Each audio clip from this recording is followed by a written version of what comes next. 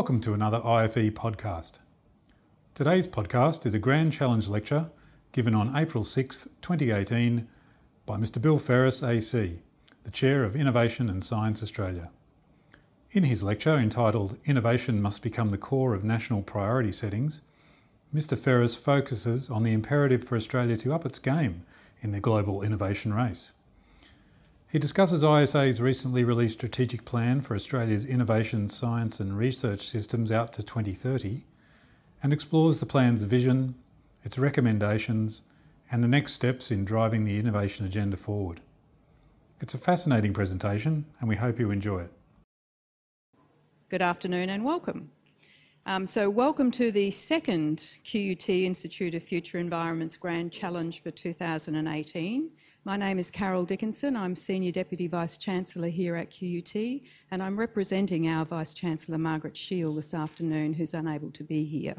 I'd like to begin by acknowledging the traditional owners of the land where we stand and meet today and acknowledge the important contribution that Aboriginal and Torres Strait Islander people have always made to the QUT community. I acknowledge their leaders past, present and emerging and the continuing role that they play with us in the research and learning and teaching area.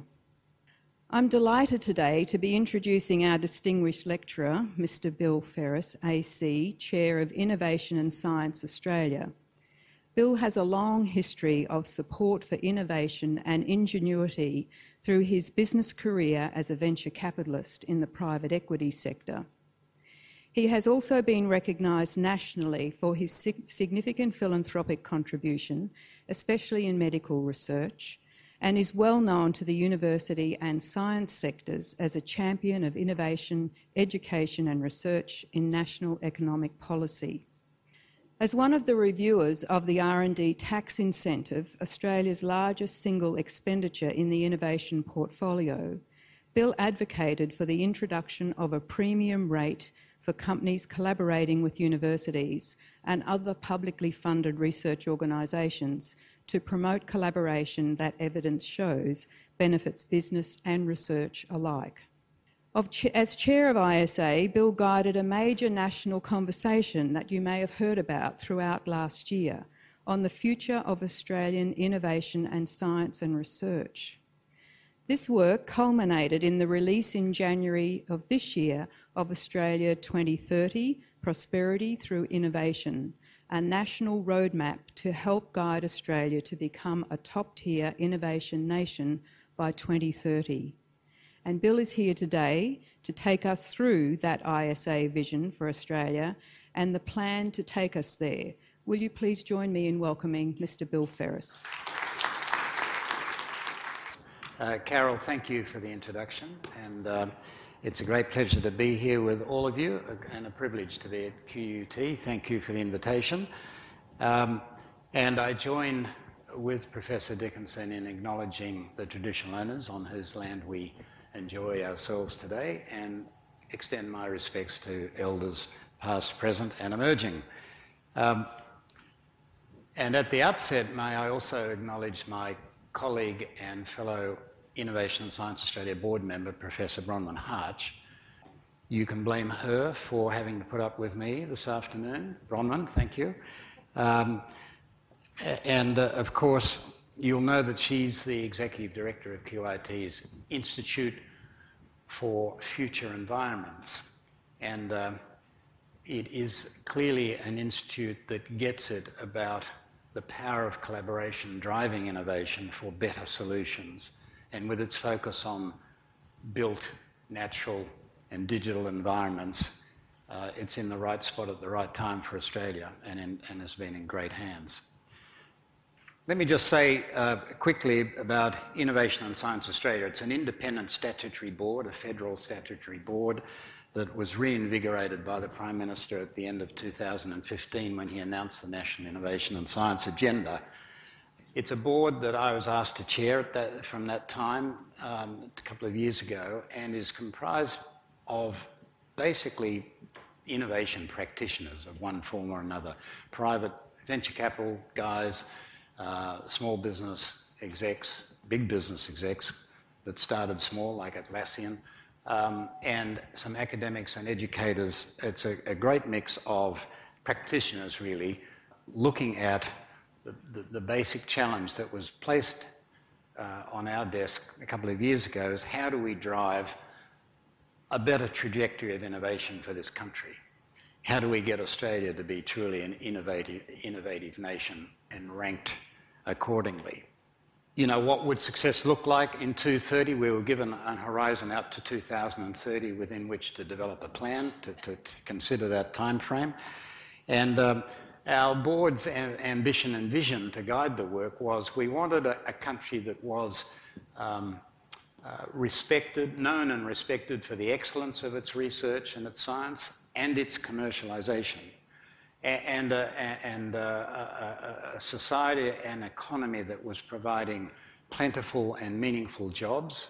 So an inclusive and fair society was something, and a healthy one, were the sort of adjectives we worked around in coming up what would be the image we'd like to see. So this would be an economy less dependent on the incredible success we've had with our commodities exports and with the historical favourable terms of trade that's gone with those exports.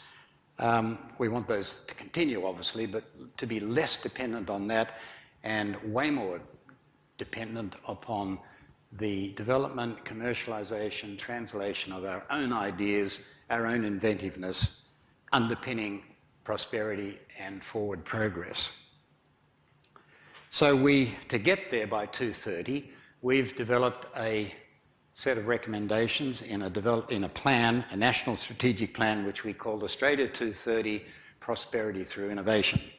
It calls out 5 things to fix, 5 imperatives to tackle if we're to have a crack at getting into the top tier innovation nations and to close the considerable gap, frankly, in innovation performance, our innovation performance compared to our competitors in the OECD and other countries around the world.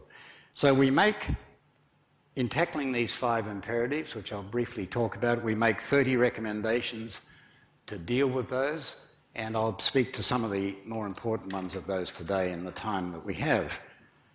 So imperative number 1 is all about, we can't expect the nation to achieve its potential economic and social prosperity envisaged in our plan unless we're able to equip our kids to deal with the economy and society of 2030 with skills relevant to the jobs that will be needed by 2030.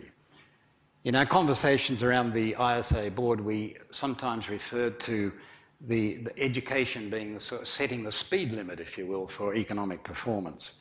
And yet, just at the time when Australia needs to accelerate this performance and raise its economic speed limit, we are actually falling behind our global peers, particularly in student performance in science, maths, and literacy.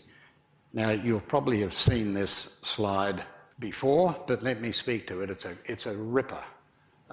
You know, on the vertical axis, we've got the spend per student. So the red curve is plotting beautiful trajectory upwards, the spend per student, thank you Gonski, thank you government, etc. But all the other curves, the blue ones, the other ones heading south, are the curves that track our comparable performance on the PISA scales for science, maths, literacy. You couldn't get a worse set of graphs on one page, and that we have to reverse. So our recommendations under this imperative about education focus on changes necessary in secondary school curricula, quality of teaching, and student performance. We focus on increasing teacher quality and training and equipping teachers and respecting teachers, noting, for example, that 40% of teachers in maths teach in what they call out of field, that is to say with no formal training or background or actual time in their training on maths. And given that digital literacy will be just as important in future work as basic literacy and numeracy, we support increased emphasis on STEM subjects, not just STEM, but certainly we single out STEM, and have a recommendation about expanding the role for the STEM Partnerships Forum, which is bringing together academia and industry to try and lift student awareness and understanding of why STEM's important, how it can be fun, and how relevant it is to so many careers ahead. The changing nature of work in the future means that reskilling and lifelong training and learning will be essential to establish a competitive workforce and to maintain a fair and inclusive society. And that's out to 2030 and beyond. The plan therefore recognises and recommends the urgent need to restore and enhance the reputation and the capability of our vocational and education sector. That is absolutely a top priority. So let me move on then to imperative number 2. Imperative number 2 is about how do we, when we look at our competitors, we see much higher percentage of high growth businesses driving jobs and innovation. How do we get more of those in our country driving productivity? The fact is, Australian business simply isn't investing in innovation at the rate we see in other innovation countries. And more alarmingly, the trend in this investment has been falling since the global financial crisis. So this slide tracks in the blue line on the top business expenditure in research and development. The great acronym is BIRD. I'll try not to use too many of these today. BIRD. And the other line is government investment in R&D. And you'll see that since GFC, they have both been in decline, especially the business one.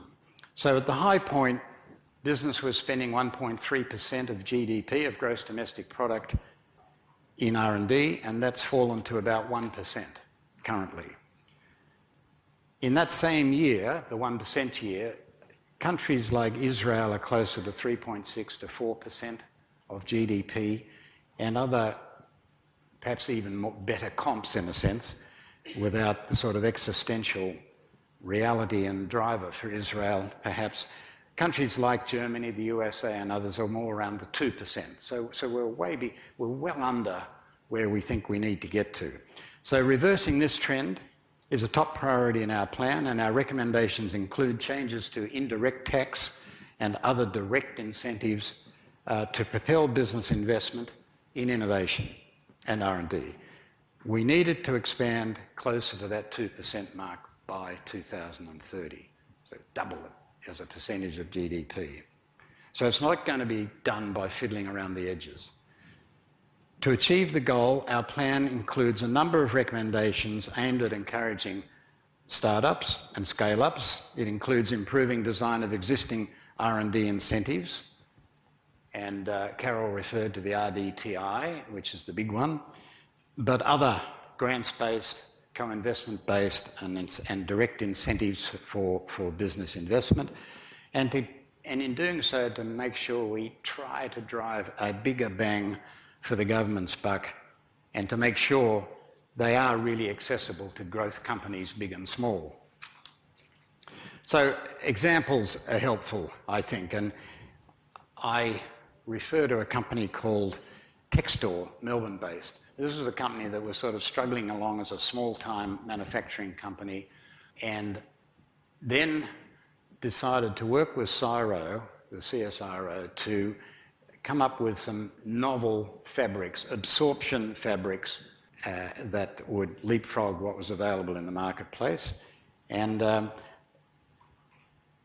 in doing so, they've come up with a shared patent position with CSIRO for a fabric that's adopted in nappies. Mightn't be that exciting a product, but they actually, when you get to them, they're very high-tech products. Amazing, really.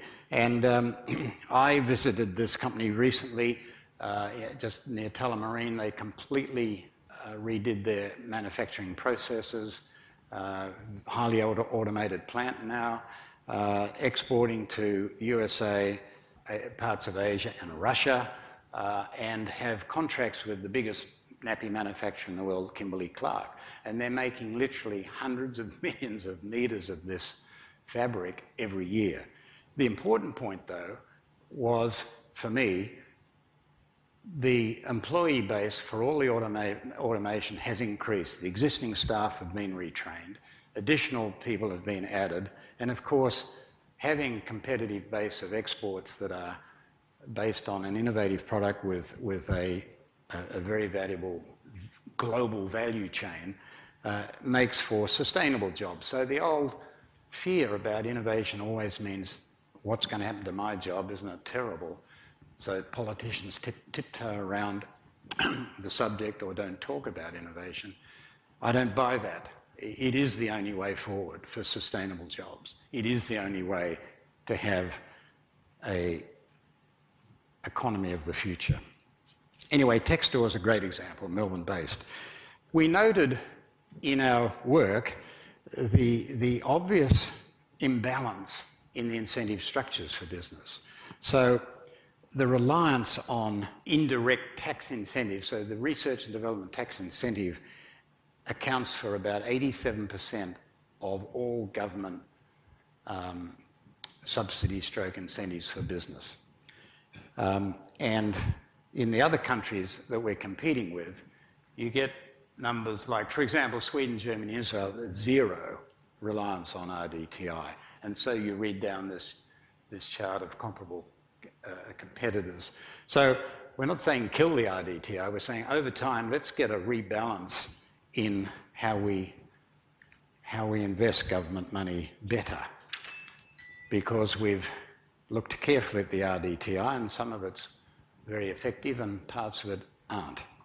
One of our key recommendations of where we'd like to see reallocation of the effort by government and these incentives is in facilitating exports.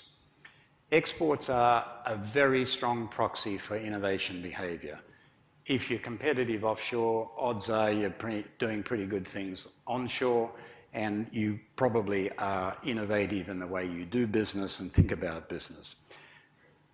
Intuitively, and my own experience as an investor, that's the case.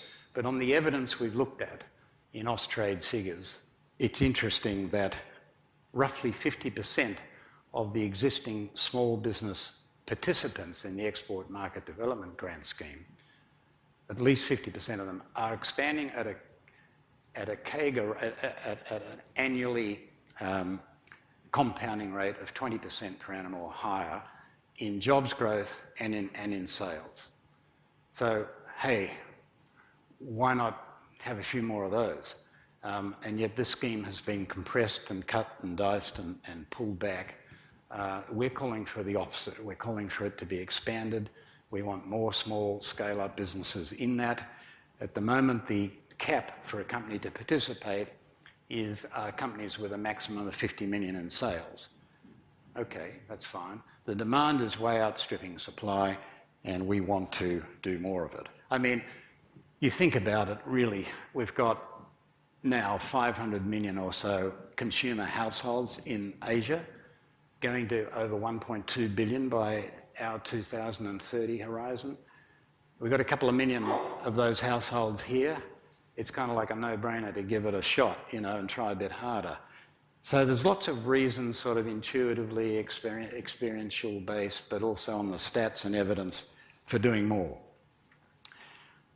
I've got lots of company examples. I won't go into them today, but a further recommendation in this business industry propelling investment in R&D, etc., relates to the fact that competing in the global innovation economy does require, always will require, access to the best talent possible, wherever it is. So, as a small part of the global community, we can't expect Australia to find all the talent and train up all the talent just ourselves domestically. Let's do heaps of it and do more of it, but we have to have an immigration policy that allows and actively encourages access to the talent we need for innovation to happen in academia, in business, not-for-profits, you name it, everywhere. So reducing immigration of such talent will lead to job destruction, it can't help. If anything, highly skilled migrants, on all the evidence we look at, are job multipliers, and we need to not just say, yeah, it's okay if you come. We need to go out there and poach them. We need to be marketing to these people. Come to Australia, do this. Look what we're doing. Look what Red Eye's doing in Brisbane. Come and join us. So anyway, we actually do welcome the very recent and commend the government's recent announcement of the Global Talent Scheme to stimulate talent attraction and skilled migration. Now, we and others have been pushing for this in the last couple of months, following the recent sort of initial overstep in our view of trying to tighten up on these things. And so we commend their reconsideration, and we've got to keep pushing on this. So stay tuned on that, stay active on it. Let's move, though, to the next imperative, which is about government must become a catalyst for innovation and be recognised as a global leader in innovative service delivery. That's what we'd like to see happen. And we believe, as Innovation and Science Australia, that governments can and should make much greater strategic use of their role in the economy to stimulate innovation among small companies and high-growth firms in particular. So the plan recommends, among other things, that a 33% government procurement contracts target should be awarded to SMEs. Another acronym, but you know what that one is, small and medium-sized enterprises. 33% by 2022. It's currently running just above 20%. We've seen it.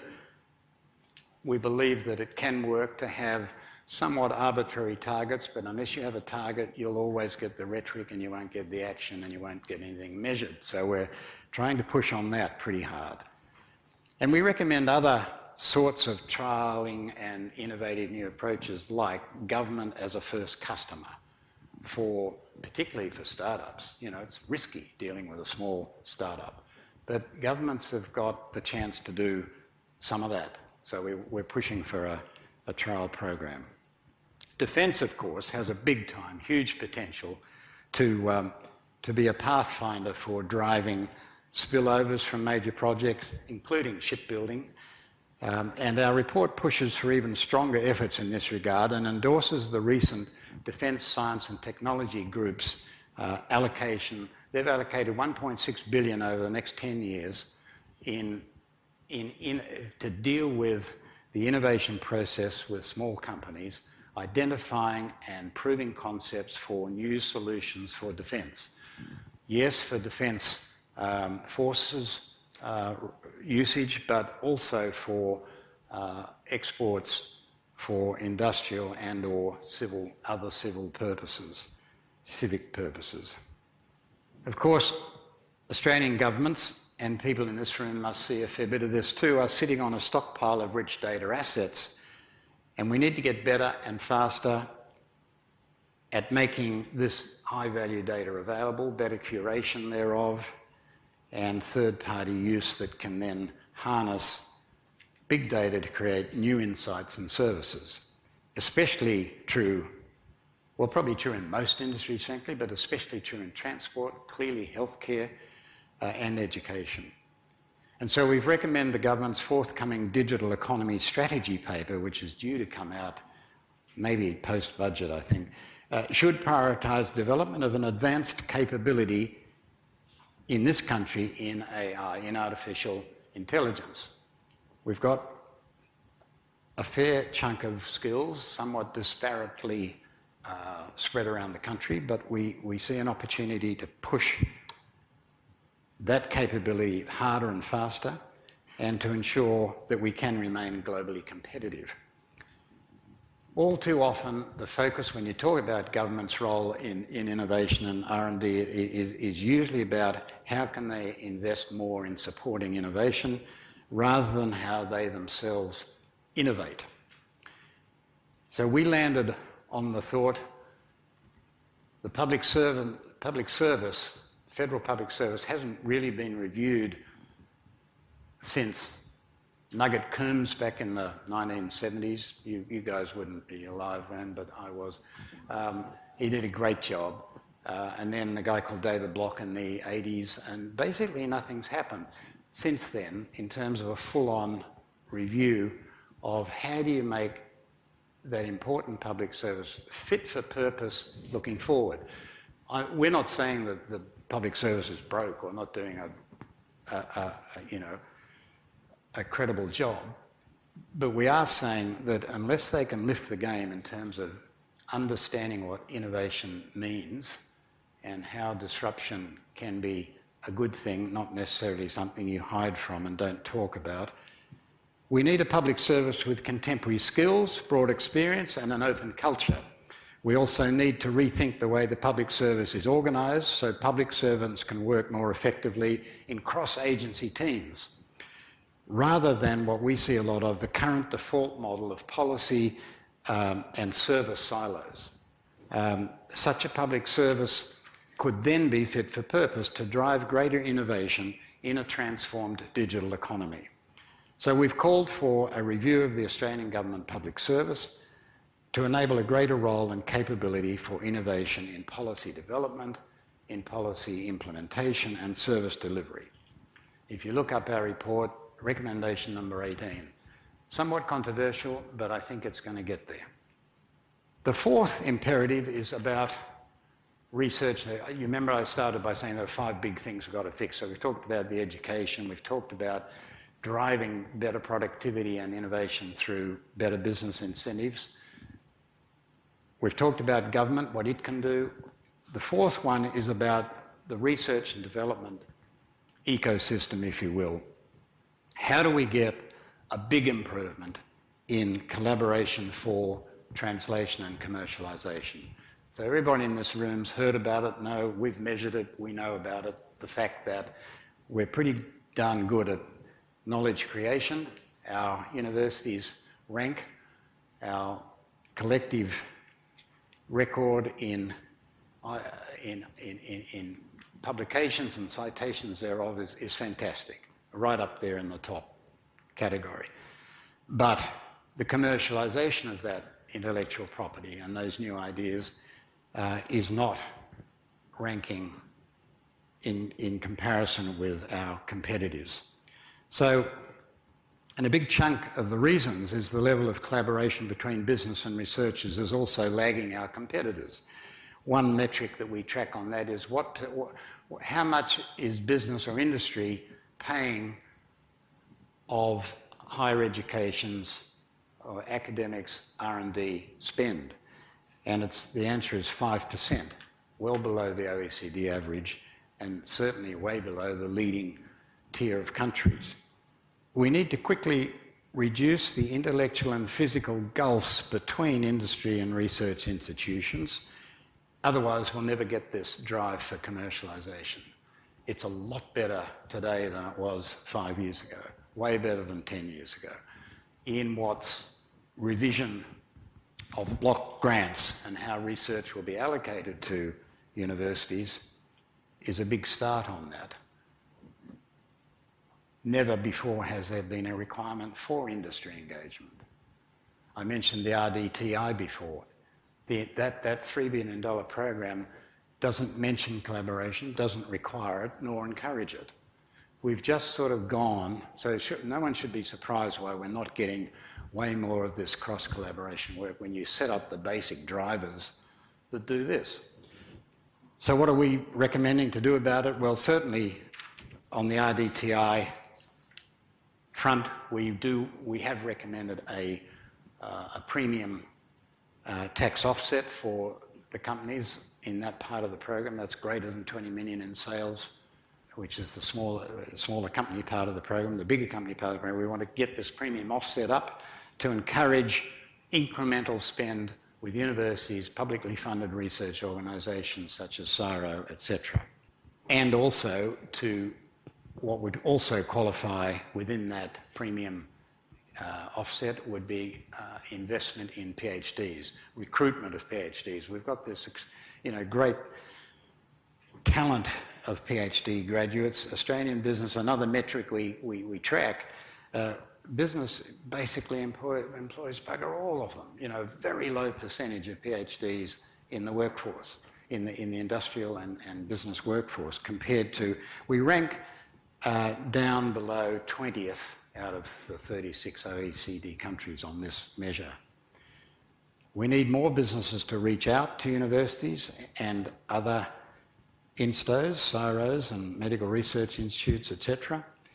And we need to ramp up the exchange among universities and businesses of such research students and business people. And we think the collaboration premium can play a big role in that. I guess another great example of an initiative that supports industry research collaboration, and I've just chosen a Brisbane-based one because we happen to be here, but there are many around the country. This is a cooperative research centre program, and this particular one is the Wound Management CRC. I was fascinated when I visited that CRC a couple of years ago, and I had no idea that it was set up to conduct, leading edge collaborative research to improve the lives of people suffering from wounds. And chronic wounds are estimated to affect more than 430,000 Australians, and get this, cost the health system over close to $3 billion a year. Patients can suffer for years, longer than they need to, decades, and we could be avoiding a huge number of amputations. The impact of getting this right is really significant.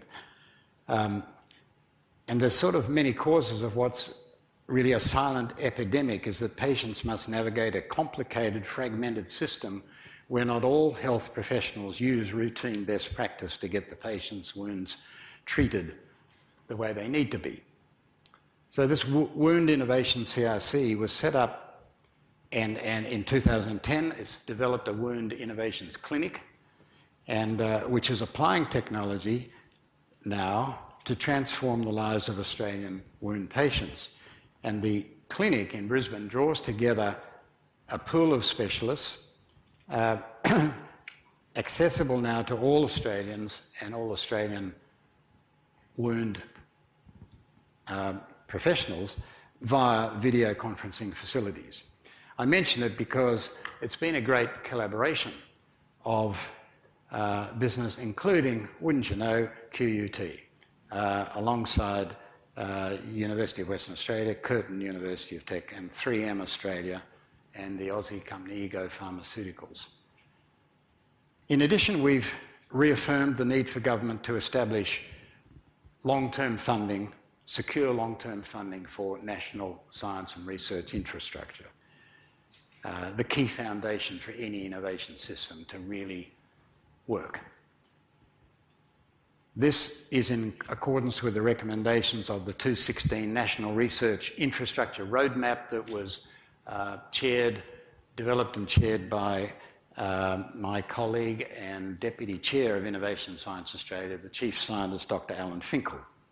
We've also recommended the government release an Australian Innovations Precinct statement to help shape the government's involvement in the emergence of local clusters of innovation around the country, where appropriate, where you can really cite the need. The Geelong, my favourite example in a sense, is the Geelong Future Economy Precinct, because when the auto industry went pear-shaped for them, they moved pretty quickly, and in the last 5 or 6 years they've created over 1,000 jobs in a sort of carbon fibre cluster of capability, anchored at Deakin University by companies like Carbon Revolution, Le Monde Composites, Clean Tech, which is carbon fibre, filtration stuff, a couple of other companies. And Carbon Revolution, that company, is already selling, it's making and selling carbon fibre wheels to the Ford Mustang output in North America. And I've just learned they are also now supplying Ferrari. I don't know whether that affects many of you in this room. Doesn't affect me, but another indication, though, top of the mark, high value add, carbon fibre technology from Australia out to the world. So let me move on to, in many ways, my favourite imperative to deal with, which is under the heading of culture and ambition. I've had, as a private career in venture capital, I have had a career of investing in talented Australians in business and in not-for-profits. And I've learned that ability is not the handbrake on this country doing more. What I still see, though, is a big gap, and still a handbrake, is the gap between Australia and our leading innovation nations in the willingness and maybe the self-belief, but the willingness to tackle very big problems on a global scale and to help build a culture that inspires Australians of all sorts to take on some of the really big challenges and to proudly celebrate our great science and innovation. The board took as a challenge, well, how do you impact that culture? How can we drive some different outcomes by 2030? And so we came up with a program of national missions. I want to talk about the Barrier Reef, but let me first talk about something else. I mean, we've had a tradition of big projects. For example, the Snowy Hydro Scheme, more recently the Square Kilometre Array Telescope, and indeed, the quantum computing ambition and project could turn out to be one such great mission, now headed in part by Michelle Simmons, our latest Australian of the Year. But a new program of national missions could invigorate the public's excitement and imagination for science and innovation and inspire our best thinkers and entrepreneurs to solve some of our greatest challenges and opportunities. The first such national mission we've recommended is to use genomics and precision medicine to assist Australia becoming the healthiest nation on Earth. A national mission like a moonshot, like Kennedy's moonshot, they've got to be almost impossible to be categorised as a national mission. But to get there, this would entail the expansion and integration of genomics and precision medicine into our national health and medical system. It is a grand project. The mission would, inter alia, sequence the genomes of selected patient cohorts, including families with histories of cancer, children with rare diseases, people with chronic disease, etc. It would lead to better health. It would lead to better health outcomes, new and earlier diagnosis, bigger emphasis on prevention, and more targeted and personalised care. And in doing so, we could become a world leader in intelligent, efficient and cost-effective health delivery. If I had time, I'd walk through. Do I have time? How am I going, Bronwyn? 7 or 8 minutes. Okay. Well, let me just talk. I used to chair, until recently, the Garvan Institute of Medical Research in Sydney for about a decade or so. And this... the Garvan Institute is trialling a program for sequencing the whole genome sequencing of individuals with rare conditions. It turns out that it's not so rare. If you add up all the rare diseases, it's like this huge number. We call them rare diseases because we don't know what's causing them, but there's lots of them. And in particular, unfortunately, in young kids. And a couple of years ago, a 7-year-old kid, Alan his name is, came into the Garvan with a rare blood disorder, was admitted to a trial. His condition had rapidly deteriorated and he was critically ill in hospital. Working through the weekend, the researchers at the Cancer Centre alongside, as part of the Garvan Institute, used his whole genome sequence to pinpoint the genetic variation responsible for his so-called rare condition. It allowed them to scan the medical literature over that weekend and find a new drug on trial in the USA to treat patients with this same variation. Alan, who was on the threshold of whether he was going to be around, was out of danger in a week. And within 6 months, he was well enough to go to school for the first time and able to ride a bike like other kids. I mean, these stories are fairly compelling, but it is an example. I think stories like this are a reminder that we actually do have a pretty good healthcare system. We all bitch about the queues and so on, but you compare it around the rest of the world, it's actually not too bad. And if you look at this graph, a bit busy up there, but basically on the vertical axis we've got life expectancy. So you'll see Australia up there. It's roughly where we're around about 83 years of life expectancy. And on the horizontal line is the cost per person in the country. So we're roughly we're less than $5,000 a head, which is not too bad. We're actually ranking already in other words, in the top 6 to 10 in the world. And so, my view is, and the board's view is, why not have a crack at being number one? To become the healthiest nation on the planet seems to be a challenge worth taking on, I'd reckon, and with benefits for all Australians. That's an important part of the mission. Enough on that one. Slide number 5 I've got coming up, which is a bit of a quick extract from Cosmos's latest magazine, but I was struck by this photograph. It looks like an aquarium, but it's on the reef. And in Cosmos it says, is this worth saving? When I was first talking about national missions at the board level, the board members said, well, what would you come up with, Bill? And I said, well, I'm reading all this. I've done a lot of diving over the years, and I'd been up to the reef and further north, the Ribbon Reefs recently, and I was shocked at the change from when I'd been there a decade earlier.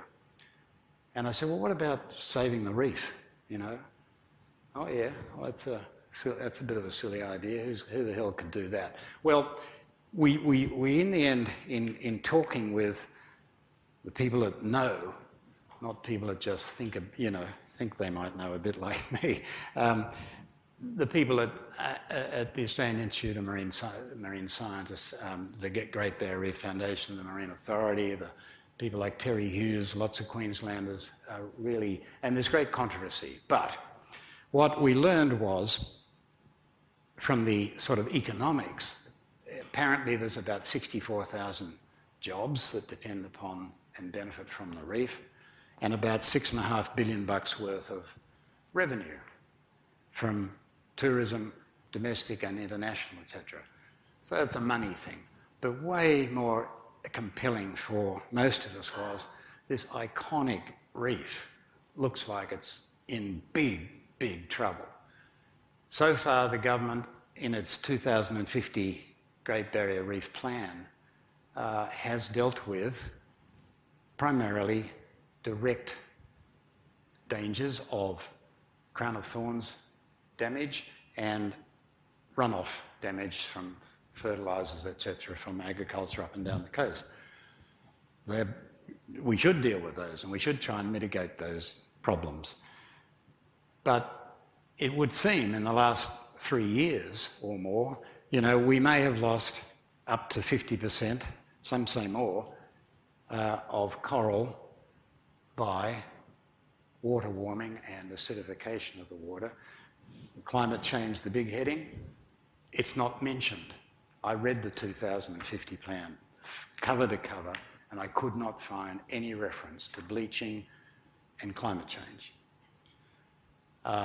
So we got exercised enough to say, look, and in particular because people who'd spent a lot of time on this said, look, there are things we could think about in terms of restoration, adaptive measures that if one day the world does something about water temperatures, it's not just an Australian problem, obviously, we can't just solve that ourselves, but two things, if we can get there and water temperatures do stabilise and even come down, Wouldn't it be great to be able to be in a position where we could restore and expand and save, in that sense, a big chunk, probably never again all of the reef. The reef will never be the same or as big. Wouldn't it be great if we could really do a big fix, though? And then secondly, well, yeah, and also, you know, we live in a world where technology is really very exciting, and this is controversial, but some accelerated evolution, some assistance to the natural evolution of some of these species. There's 650 or something species of corals, and a number of them are resistant to thermal hardening. Some of them are adapting over time if given a chance. Can you give them a chance? Can you encourage that? Can you, even if it's only a couple of hundred of those species, is it worth having a crack at that? And there are a lot more examples than just that. Well, in January, the Prime Minister, we were pleased to see, announced a $60 million reef investment package, which did include $6 million scoping of our major research and development phase of the mission. So a project definition, what can you do, what's credible, what isn't credible. Let's zero in on that. So that's underway and is led by the Australian Institute of Marine Sciences and the CSIRO. And they've partnered with the Great Barrier Reef Foundation, the Great Barrier Reef and Marine Park Authority, James Cook University, QUT, wouldn't you know it, and that other university up the road, Bronwyn, called UQ, to implement the program, this project definition phase of the program. It would be a world-first program in a collaboration of our nation's leading experts in reef ecology, water and land management, engineering and innovation, and the researchers are currently evaluating existing reef research technology in Australia and from Australia, as well as from the rest of the world, to identify what could be further developed and deployed at scale, ultimately at scale needed to protect and restore the GBR.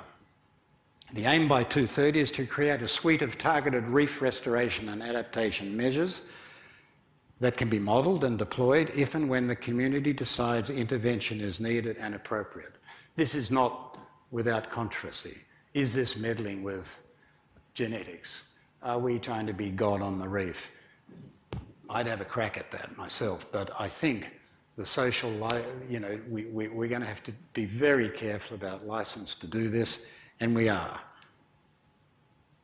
But as someone said coming into this room, who are we talking to? It's funny how crisis is a great motivator for change and change of views. So I'm optimistic about that. So next generation corals for tomorrow's reefs through selective breeding and related technologies might be part of this program. Coral bleaching is a global issue. The potential reef-saving technology could also be commercialised for use in other coral reefs around the world, hundreds of them, and helping to cement Australia's international reputation for innovation and new technologies. Come to Australia, the healthiest country on the planet, have a look at the best damn reef you've ever heard of, and we've helped restore it and save it. That's what I hope I'm old enough to see. I mean, young enough yet to see it. These are precisely the sorts of outcomes and spillover benefits that national missions can create, taking on almost impossible challenges and demonstrating the potential of Australian innovation and science to make our world a better place. So in conclusion, with 1 minute to go, our report is, of course, ultimately is a report to government. We delivered it late last year, and its recommendations address all sectors of the economy and all of our citizenry. It is ultimately a plan for the sort of society and economy Australians want to live in and can aspire to by the year 2030. It's a plan to create more and better jobs, noting that fast-growing companies that innovate, export and scale are responsible for virtually all the new net jobs in this economy. And it is a plan to spread the benefits of innovation widely, including giving all Australians the benefits of a world-leading healthcare system. The report lays out a roadmap for government action for implementation of all 30 recommendations by 2022. just 4 years away, and for 4 yearly periodic assessments of progress. We as a board said, okay, we've got to stand by some metrics here that can be measured and we can be measured against if the government, in its wisdom, implements these recommendations. And we came up with 17 such metrics, which are outlined in the report, measuring ourselves primarily with our competitor countries on key metrics. But we have a long way to go. In only 5 of those 17 metrics today do we presently rank in the top quartile of nations. So we've got a big job ahead. Nonetheless, I believe our recommended suite of reforms and actions will enable Australia to extend its world record of 26, it's going on to 27 unbroken gross domestic product growth years, and indeed become a top-tier nation by 2030. We all need to be bold and ambitious in our support of innovation as a way of life, for Australians. It isn't seen that way yet. Innovation will be critical to the economic and social outcomes that produce the Australia of 2030, and accordingly, government innovation policy should occupy a core role in our politics, in the broader discourse, and must become core of national priority settings. So please speak up. Your voices count.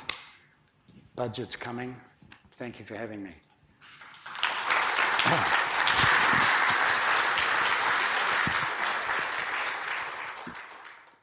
You've been listening to a podcast from the IFE. To stay up to date with our podcasts, please subscribe to our channel. You can also visit us on the web at qut.edu.au/IFE,